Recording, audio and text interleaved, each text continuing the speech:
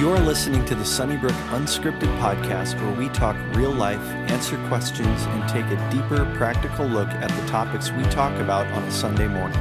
To learn more about Sunnybrook Church, including our Sunday gathering times and opportunities throughout the week, visit us online at sunnybrookchurch.org. Today we are talking with Pastor Jeff Moes. Welcome to the Sunnybrook Unscripted Podcast. I am Lydia Miller here with my dad, Pastor Jeff, and we have been in a series that we've kind of entitled, What Does the Bible Say About Blank? And we've been trying to answer the most commonly asked questions about what Scripture has to say on different topics. And today, we are covering a topic that you are very familiar with. We are covering the topic of church. I like church. You like church. Tell us your history with the church, Pastor Jeff. Were you born a pastor, or is that something that you came to later in life? Born in the church. That's for weird. Sure. Okay. More. Born and raised in the church.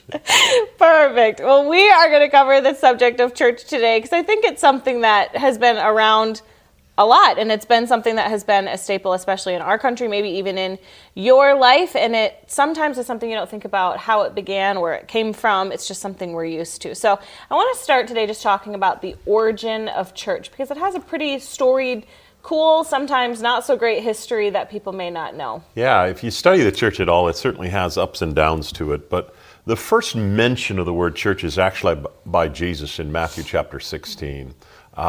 Remember, Jesus is kind of sitting around with the disciples, and he says to them in effect, hey, who do you say that I am? And finally Peter stands up and he says, listen, you are the Christ, the Son of the living God. And then Jesus says, listen, blessed are you, Simon Bar-Jonah, Simon, son of Jonah. Flesh and blood's not revealed this to you, but my Father in heaven, and on this rock, and we believe that's the confession of Peter, I will build my church. That's the first mention of how God is going to sort of be the instrument in this world to make a difference, lead people to Christ, grow them up in the faith, that the Church of Jesus Christ at that point in time was sort of born in terms of the vision of what God had for it.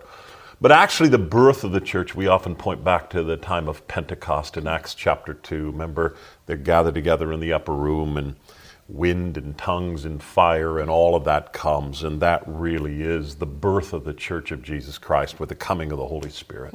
So in the Old Testament, before Jesus, is it safe to say the temple and the things that they experienced are not the mission that God maybe has for the church? No, I don't think so. Again, I think that was sort of the sacrificial system that was all pointing toward the coming of Christ and what he ultimately would provide. But no, I don't think that was God's dream and God's vision. It was sort of the thing that would lead or foreshadow, we often call, the coming of Christ.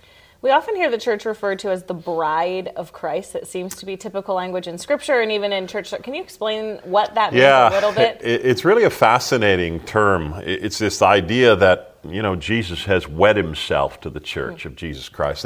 And the church would simply be all believers in Jesus Christ all throughout history. Anybody who's known Christ as their Savior is a part of what we'd call the universal church. If you want to separate the churches, universal means church throughout all of the centuries, believers in Jesus Christ all throughout time. Usually this idea of a local church, though, is the one that we talk about mainly. But that really is the bride of Christ. We even talked about it in the book of Revelation this past week, just this idea that Christ is coming, and he's coming for his bride. He raptures it to heaven, and then eventually he comes with his bride to rule and to reign forevermore. But it's this idea that he's the bridegroom, or what we would say is the groom, and the church is his bride, and they're wedded together forevermore. We'll sit this banquet table, sort of this reception, if you will, of this marriage of us and the Lamb forevermore. So it's kind of fascinating terminology. In fact, and I know we're going on a side issue here, but do you remember when he talks about the 10 virgins and this idea of being ready? That's really talking about Jesus coming again for the church. And the idea, especially in first century marriages, was the bride had no idea when the groom was coming. I mean, they knew it was going to be this week, but they had no exact time, and she was to constantly be ready. And that's what Jesus is saying to the church too, is listen, be ready. You have no idea when I'm coming. I think that's such a good context to remember. I think especially now in people that have issues with the church or maybe don't hold the church in the light that they should, to just remind yourselves of the light that Jesus holds it in, that the intentions that God had for it. Boy, I agree with that, Lydia. I don't know why. When people criticize the church, I have such fond memories of the church. I came to Christ through the church. My parents came to Christ through the church. I was discipled in the church. I was called to ministry through the church. So for me, when people criticize the church, and listen, no church is perfect. Sunnybrook's not perfect. There is no such thing as a perfect church out there. But to recognize it is the bride of Christ and to speak harshly toward that,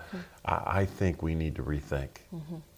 So you spoke about Acts 2, a little kind of the birthday of the church is what it's been referred to before. But what's interesting is in that section of scripture, in very short verses, we're really given kind of the purpose of church, exactly what our mission should be and what the church should do. Can you speak to those just a little bit? Yeah, I think there are several purposes to the church, but certainly many of them are spelled out in Acts chapter 2. About verse 42 is where it starts. And literally, he says, listen, we devoted ourselves, in light of the fact of who Christ is and the coming of the Holy Spirit, now we devoted ourselves to four things: to the apostles' teaching, to the teaching of the Word of God, to prayer, to the breaking of bread, and then finally to fellowship. Those were sort of the four purposes that the church started with. They wanted to teach and preach the Word because we wanted not just to simply lead people to faith in Jesus Christ, but grow them up in fuller, deeper devotion. Wanted to commit ourselves to prayer. Later on, Jesus is going to say, listen, this is a house of prayer as he kind of cleanses the temple. Fellowship, this idea of, holding one another accountable, spurring one another on. That's kind of one of the purposes of the church. And then, certainly all of the other things that are spelled out from that. I even think the idea of evangelism, when Jesus gives the Great Commission, he stands on the mountaintop and he gathers together the disciples. That was really for the church, for his followers. I even think when we come to the book of James and he says, what's true religion? It talks about the need to care for the poor, do ministry and those kinds of things. So I think those are some of the purposes of the church. Teaching of the Word of God, breaking of bread, holding communion together, fellowship, prayer, evangelism, caring for the poor, doing ministry together. All of those things, from my perspective, are biblical purposes for the church. I think something that we've known for a while, and probably a lot of people know, is just how important that fellowship piece is, that community piece. And it's what really made COVID kind of scary and difficult, is because, it's hard to figure out, how do you have fellowship, how do you have community when no one can actually be together? Very much so. I think that was the difficult part of COVID. And I always say to people, listen, there are extenuating circumstances that cause us to do certain things, but boy, there's nothing like being in worship. You and I have experienced it before. It's fun to watch churches online, but when you're there, you sense the presence of the Spirit of God. There's something that happens when you and I enter into worship, which is hard to do on a computer or a television or those kinds of things. And I think this idea of fellowship, small groups gathering together, dialoguing, holding one another accountable, I think even the idea of ministry is pretty hard to do when you're watching online or watching on television, because that's really the function of the body as well. And even evangelism, all of that's very difficult to do in COVID days from a distance. So I always say to people, listen, I recognize we've provided you some easy ways of watching online or television or those kinds of things. And maybe that's your initiation into Sunnybrook. I always think people want to kind of see it before they really fully experience it. But I would say eventually, you need to move down the line and eventually show up at a church. I think it's critical. Yeah. It is hard, though. I think we all kind of got used to, I remember even when we were recording for COVID and we finally were able to be home on a Sunday morning, it was kind of nice. There was. I mean, there's a sense, especially when you're putting on the services of, boy, we can record this and we have a weekend off. People in ministry never seem to have the weekend off. But I think you miss out greatly. Even now, as I stand in front of a crowd and preach the word versus... preaching to an empty room. Nobody was laughing at your jokes. I certainly wasn't. Yeah, so. No, although you never have. But those things are difficult. And I think there's something about the Spirit of God that comes when the people of God gather together that makes a difference in worship. Yeah. And I think Sunnybrook, just the atmosphere of the people here, they're all so welcoming and loving and wonderful, and it's just a great place to be. It is. Yeah. Good place. So I've gotten this question from people before, students that, eventually go on to college, or people that have moved away. They love the atmosphere and what Sunnybrook has so much that they're constantly looking for that. maybe in the new place that they're living, or maybe Sunnybrook isn't it for them and they want to find a different... What should people look for in a church? If you're on the hunt for a church, what should you be looking for? People ask that question all the time, especially if they move.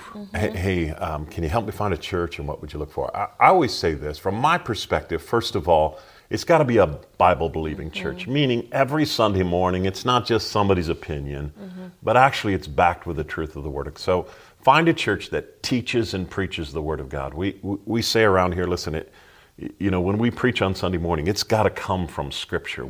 You got to exposit a portion of Scripture. We say that with regards to our youth ministry, children's ministry. It comes from the Word of God. So that would be the number one thing I would look for. I would also look for a church, I think, that has a heart for evangelism, that is alive, spiritually speaking, that's not dead, that's on the move, that's doing ministry out in the community, not just sort of this ingrown church that cares for each other, and certainly we want to do some of that, but that somehow pushes out into the community, recognizing the church is this living organism that's constantly moving out into the community. So I would look at those kind of things. I always say it's best if you look at the statement of faith. I think that's worth seeing. What do they believe with regards to Scripture?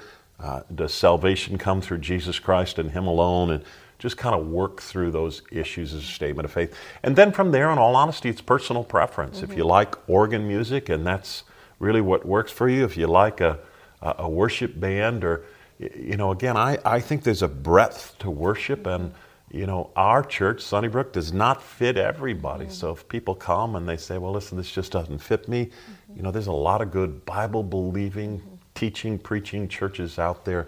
Find one that suits you, where you can plug in, grow, learn, and be used in ministry. I think that's the most important thing. I think that's a good note, too, is that a church doesn't have to look and sound exactly like Sunnybrook to believe what Sunnybrook believes, or to believe in Scripture. Everybody kind of has their own way of doing what works for them. Absolutely. And I say that often with regards to Sioux City. If somebody comes here, I go, listen, there are several Bible-believing churches. Most of those pastors are friends of mine. They may do worship in a different way. They may do ministry in a little bit different way. But as long as they're Bible-believing churches that believe that salvation comes through Christ, style is kind of a personal preference thing. And I'll often have people say, listen, this style of worship doesn't work for me. I can't enter in. At that point in time, I get it. There's some good Bible-believing churches. I'd encourage you to find one.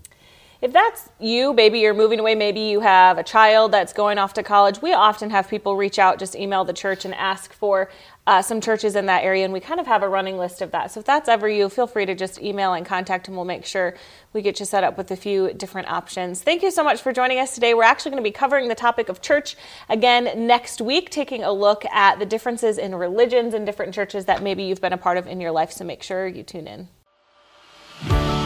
If you were encouraged by today's talk, be sure to rate us and hit subscribe on iTunes, Spotify, or wherever you stream your podcast. To experience other talks, videos, and live gatherings, visit us online at sunnybrookchurch.org or download the Sunnybrook Church app.